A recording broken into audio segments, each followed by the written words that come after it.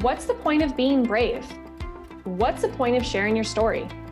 Well, we think it is the point.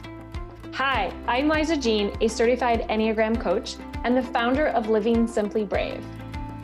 Hi, I'm Megan Lynn, communications expert and founder of Voice Your Story. And together, we are Voice Your Brave Story, an Enneagram Journey podcast.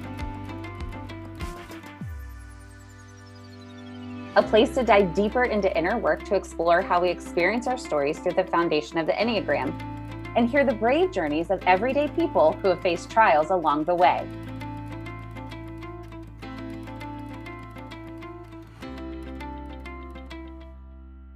Welcome back to the next episode of Voice Your Brave Story.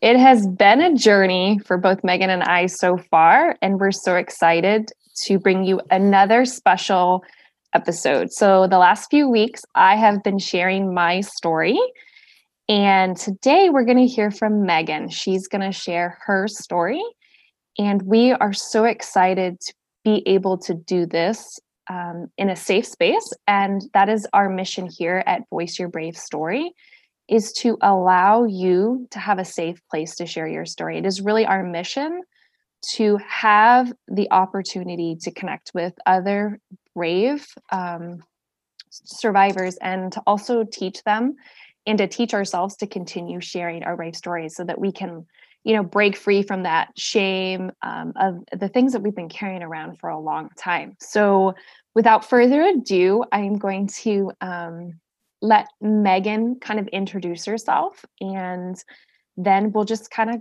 see where this goes. But welcome, Megan. Thank you. I'm excited to share today. I told you before I was having a hard time kind of figuring out because my story has a lot of pieces to it. I thought maybe I break it up in chapters, maybe I break it up into topics, and the thread that I kept feeling like I needed to come back to, the thing that has kind of been my, I don't know, sometimes my nemesis, sometimes my healer. It's been in all different parts is my battle with and my journey towards my self-worth. And I feel like that by focusing on that, it's going to help everybody understand kind of where I've been and what I've been through. So I'm going to use that as the arch of my story, is talking about my self-worth, which takes me back to the beginning. Like when I grew up in a family that really valued my self-worth, or helped me to value my self-worth. My parents were very loving, and I certainly felt like I could always go to my parents. I always felt like I could rely on them, and they always lifted me up. They always helped me to know that I was valuable and that I should have a self-worth to myself, which made it so surprising as I got older and that started to go away. When I was the first that I really can look back to, and I can see where that started to go. Because I remember like being early in high school, and I had these opportunities to be able to sing. I love singing, and because I went to this really small, tiny rural school, I had a lot of chances because a lot of people there cared a lot about sports and about football, and not a whole lot about the music program. It was not necessarily so great, but it was great for me because I got to do all kinds of things that had maybe I've been in a larger environment, I wouldn't have gotten some of the opportunities that I did. And I loved it. And it like really lifted that whole self-worth up. And I believed that I could do things. And then in high school, I started to date a guy, and he had his own issues. He had some anger issues and had some control issues. And I wasn't really great at communicating. And I was also really prone to wanting to please. I've always been a people pleaser. Like I want people to like me. I want to, it's the two in me, I guess. I want to be loved. I want to be liked. And because of that, and because of his nature to kind of control and to push things, how he wanted them to go, it pushed me into kind of a darker spot. And we were together about a year and a half. And towards the end of that, I started to realize that I wasn't the same person that I had been, and that I needed to step out of that relationship. And that was a very difficult thing to do. My parents were super supportive. As soon as I said it out loud, as soon as I started to reach out to people, because I carried a lot of it inside. And I think that's the part, like, I carried a lot of things inside there. I don't know.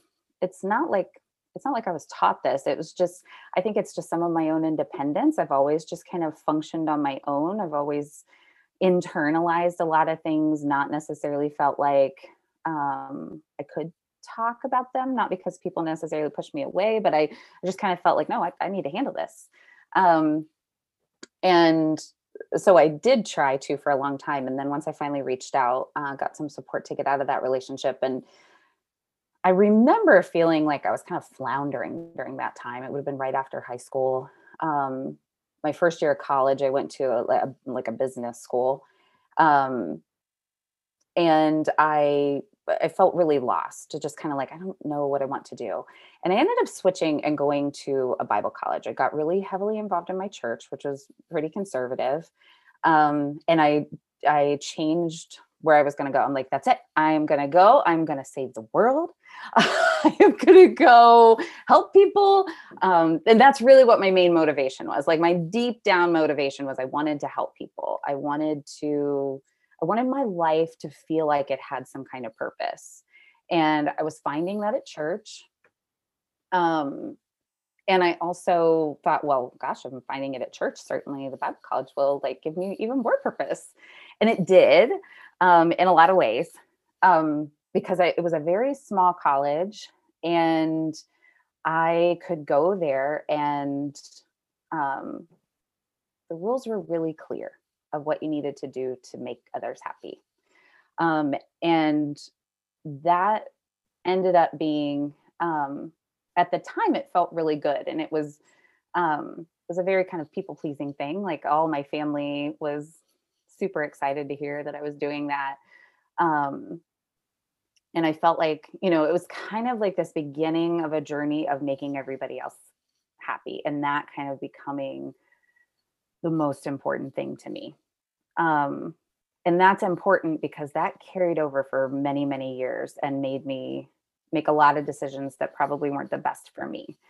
And in the process of all of that, my self-worth really started, it all ended up kind of becoming this, like, this imbalance. Like, the more that I people pleased, the more my self-worth went down. But it was hard for me to tell because people were happy. And so it felt like, well, if people are happy with me, then I should be okay. So back to being in college, I kind of varied between like what kind of majors I wanted to do. I didn't know if I wanted to be a youth pastor, if I wanted to do something with music, if I wanted to, I started working with kids and decided, okay, I'm going to go towards education, and kind of decided, as far as the ministry aspect, that I would marry into that piece.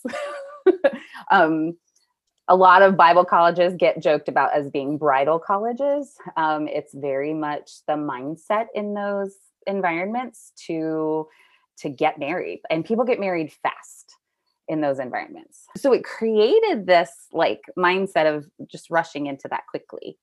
And I met a guy, and we ended up, that he was a budding youth pastor. And we got along really well with each other. Like, we were really good friends. We laughed a lot together. And those were a lot of our like connections. And he was going to be a youth pastor, and I loved singing at church, and I could work with the kids. And it just seemed like this perfect, like, look at all this stuff that's coming together. And it made people happy. And they're like, oh, look, you guys, you're going to do so much in ministry. And it just all seemed so Right, because I was getting all of this feedback that everything was going well, and that people were happy with me, and like, well, if people are happy with me, then it must be the right thing to do. And I really started forming this mindset of, if everybody's telling me that it's right, well, it must be right, even though I had some internal red flags going off. When we were engaged, we were fighting all the time. And I look back at this now and I just laugh like a sad laugh, because I remember like thinking like, oh, this is just Satan out to get us. Not like, oh, you don't have to make this decision. You're not very happy right now. Um, you probably shouldn't keep stepping forward if it's this unhappy right now. No, I went right for like, no, everybody's telling me this is a good thing to do. And, we're going to have this great relationship and we can have fun together. So these things, I ended up just kind of like pushing them aside, not really attending to them how I should. And if I had gotten, what I wasn't getting during that time, like I got a lot of support from my family when I made that transition, when I left my boyfriend um and I started going to the college. I got a lot of support in like a loving kind of way. What I didn't get during that time was the mental health support that I needed. I did not see a counselor. I did not talk to somebody who could be an outside voice and not just try to please me. Because I think that's the other thing. Like I was trying to please everybody else. And I think a lot of other people just wanted to see me happy. And so if I seemed like I was happy with it, then they were like, well, then it must be the right thing. I think people trusted me, who I was. But I wasn't really in a place where I could trust myself, but I was going ahead and doing it and making all these decisions. And I really didn't address who I was. I didn't find out, like, I didn't do any of the work to try to figure out, like, who am I really? What really is important to me? What are my values? I just kept moving forward. Well, I'm in my 20s. The next step is to get married. The next step is to try to have babies. All of those things were there. And I just kept focusing on that and not really doing a lot of inner work and getting that mental health help that I needed. Um, where I feel like if I'd gotten that, it would have helped me to be able to recognize a lot of those red flags during the time that he and I were engaged. But since I didn't get it, we just plowed right on ahead. We got married.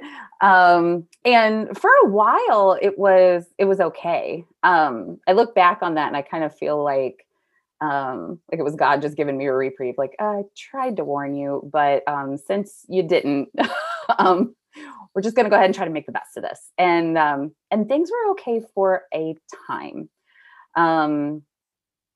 But it didn't take long before things started to kind of unravel between us.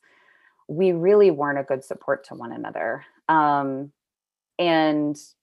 he had I had my own mental health things that I needed to deal with, some depression, lack of self-worth.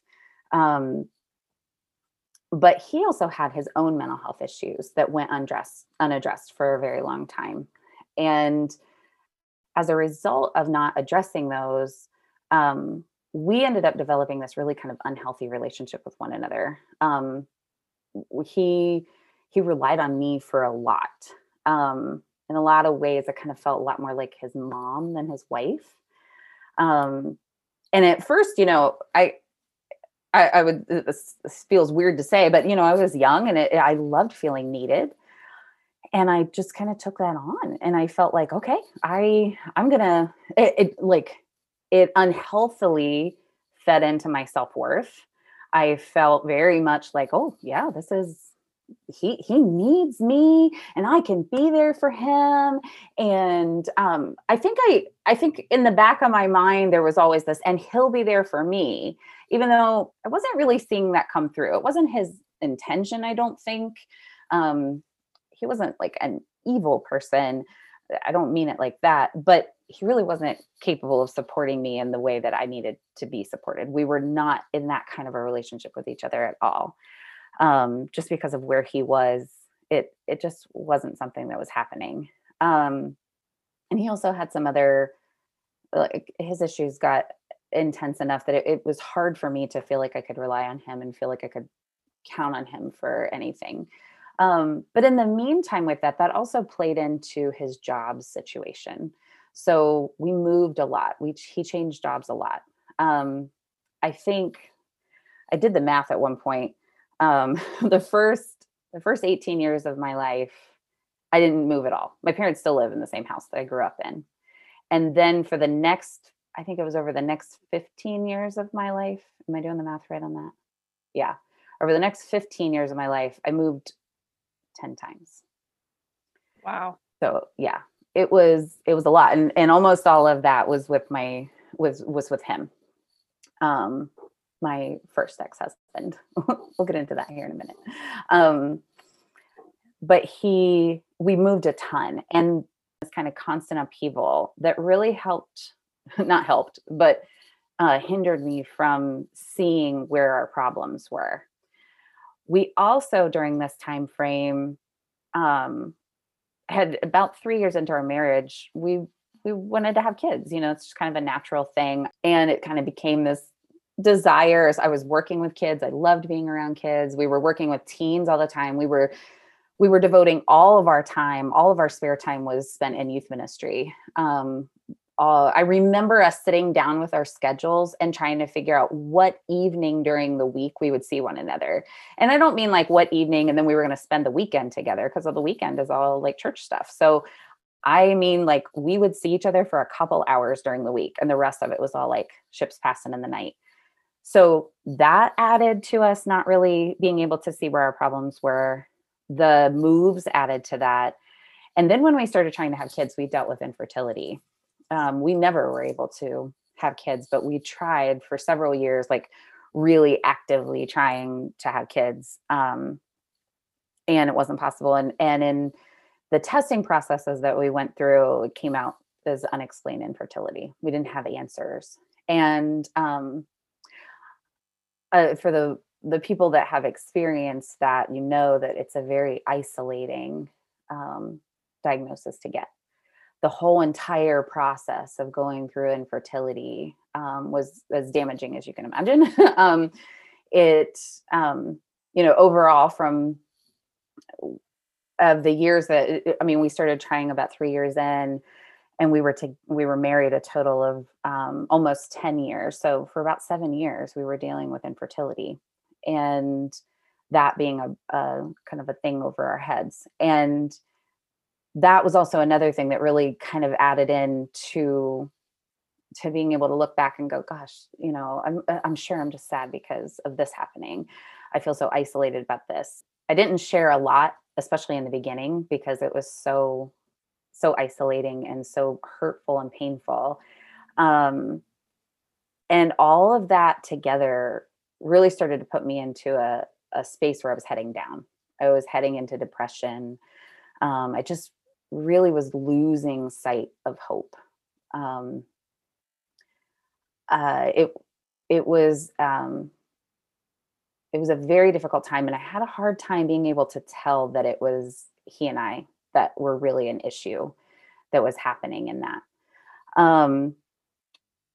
In one of the moves that we did, we ended up going to Virginia. We moved there for a year, and which ended up being difficult and wonderful all in the same way. Like there were some pieces of it of getting away from everything that kind of helped. And then when we came back, we were just there for a year because he ended up quitting the job. We went out there we uprooted our lives to go and to be out there. And 4 months in, he decided that he didn't want to work at the job that we went out there for. And that was something that really started to trigger with me, like, all of our problems might not be the moves and the infertility. And he also at that time shared something from his past that really let me see a side of him that I was like, I probably should have known that before we got married. It was about some stuff that had happened in his youth that was a pretty big deal. And it felt a little bit like, it actually felt a lot like it absolutely was a betrayal to not know that ahead of time. going into a marriage with him. And so when we came back, we were kind of at this, we came back a year later and kind of at this crossroads with our marriage. It was probably about halfway in. And, and I feel like, back to the whole self-worth thing, I still wasn't addressing myself. I was still doing a lot to please everybody else. I was developing this kind of mindset, like if I check in with enough people, if I get enough feedback from everybody, I can make decisions that will make everybody else happy. And like really letting all of that guide my self-worth. So it guided how people viewed me in the church, how people viewed me at work, how and it ended up kind of viewing, like, determining how I viewed myself. How I viewed myself was how everybody else saw me. I I was, as long as everybody else liked me, then I really felt like, okay, then I'm okay. I feel good about myself if everybody else likes me, which is a super dangerous place to be in, because as soon as somebody doesn't like you, or as soon as you try to make a decision that goes against that, then your self-worth tanks. And then what are you left with? So we come back from Virginia. We're kind of at this, I felt like personally was at a bit of this crossroads. Um, Still not really addressing things head on as much as I should have with him. But also very scared because of this mindset that I had developed. I was really scared to make a decision that was outside of that. I remember saying to him, like, I just want to run away from everything, which should have been a huge red flag. But because I wasn't getting the help that I needed, and I wasn't seeking it out either, because I thought I could handle everything. But I remember saying it to him, and he said, "Well, you'd want to run away with me, right?" And I lied, and I said, "Well, of course I'd want to run away with you." And that started like a point of denial for me, where I was like, okay, I'm just all in. I'm just going to have to figure this out. I can't leave him because I will make too many people mad. I can't get divorced. I can't run away from this. I'm just going to have to deal with it. So I kind of put that face on, and really was quite committed to the thought of that, and thought, okay, I can do this. And started getting all the books that I possibly could about, like, how guys thought, and like what could make things, like trying to understand him and trying to get it, not really fully understanding how his mental health issues were playing into things, that really needed to be what was addressed. And then, to complicate matters further, in the process, which was a beautiful thing, friends of ours had hosted some kids from Ukraine through a fostering program. It was our friends that ran the organization, and she, the lady, she had such a huge heart for the orphans in Ukraine, has a huge heart for Ukraine in general, and so she just organized it herself to bring kids over, and families would sign up, and you'd choose a child to come and stay with you, and you'd give them the experience of a family for the summer. The first time we did it, it was set up for 3.5 weeks. And so they came, they stayed with us, and we did a whole bunch of stuff together as a group, had a lot of different activities.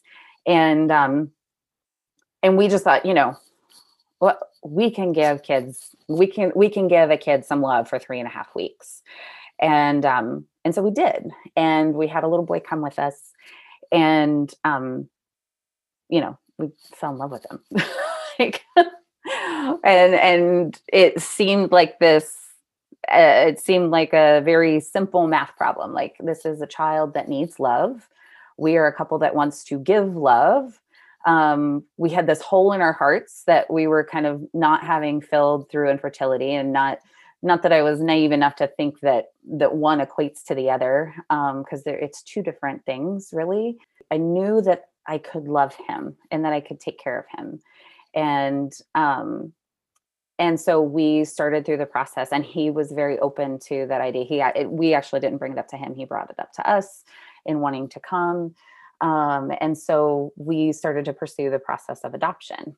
The whole process took about 18 months and was very, very taxing as far as on your emotions. So, but we were just, it kind of gave us something to join in together and to like, okay, we're gonna go for this, and really kind of seemed like the thing that was gonna pull us together. Like this is it. We look forward to continuing this conversation next time. Thank you. We are so grateful that with all of the choices of where you could have spent your time today, that you joined us. If you enjoyed what you listened to, we would love to hear from you. You can find us at Voice Your Brave Story on Facebook and Instagram. And it would also mean the world to us if you would give us a 5-star rating on the platform that you found us on. Nothing helps to spread the word more than when people share about what they love. Thank you so much for joining us. In the meantime, remember, your brave story matters. Voice it.